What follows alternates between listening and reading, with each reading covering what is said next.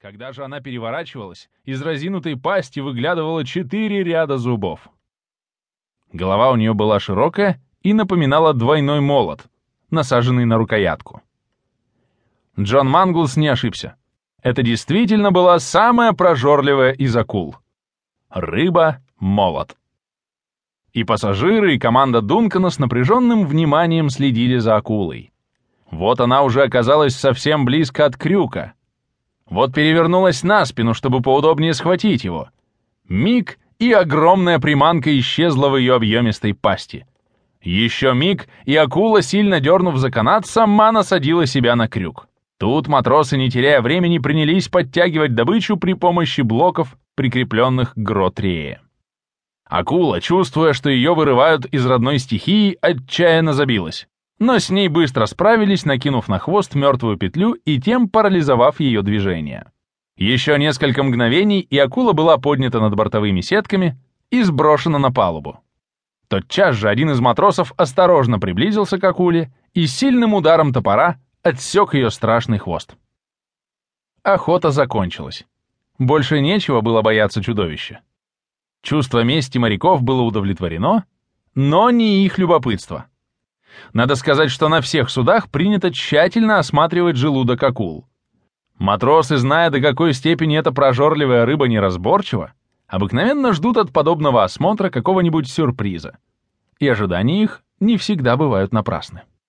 Леди Гленнерван не пожелала присутствовать при этой отвратительной операции и перешла в рубку. Акула еще дышала. Она была 10 футов длины и весила больше 600 фунтов. Примечание. Фут равен 30,4 сантиметра, фунт равен 409 граммам. Это обычные размеры и вес для этой породы. Но рыба-молот, пусть не самая крупная из акул, считается одной из наиболее опасных. Вскоре огромную рыбу без дальнейших церемоний вскрыли ударами топора. Крюк проник в самый желудок, оказавшийся совершенно пустым. Очевидно, акула давно постилась. Разочарованные моряки уже собирались было выбросить акулу в море, как вдруг внимание помощника капитана привлек какой-то грубый предмет, основательно засевший в ее внутренностях. «Эй, что это такое?» — крикнул он. «Да, верно, кусок скалы. Акула его проглотила, чтобы нагрузиться балластом», — ответил один из матросов. «Рассказывай», — ответил другой. «Это просто-напросто ядро. Оно попало в желудок этой твари и еще не успело там перевариться». «Помалкивайте вы!» — вмешался в разговор помощник капитана Том Остин. «Не видите разве, что эта тварь была горькой пьяницей, и чтобы ничего не потерять, не только вылокала все вино, но и проглотила еще и бутылку?» «Как?» — воскликнул лорд Гленнерван. «Бутылка в брюхе акулы?»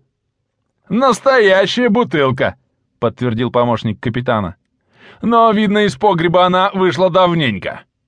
«Ну тогда, Том, выньте ее, да поосторожнее», — сказал лорд Эдуард.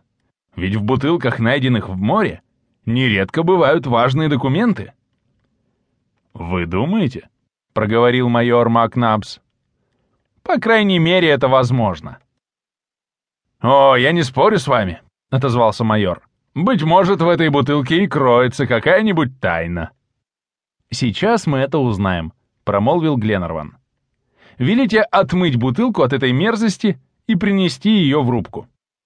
Том выполнил приказание, и бутылка, найденная при таких странных обстоятельствах, вскоре стояла на столе в кают-компании. Вокруг стола разместились лорд Гленнерван, майор Макнабс, капитан Джон Манглс и леди Эллен. Недаром говорят, что все женщины любопытные.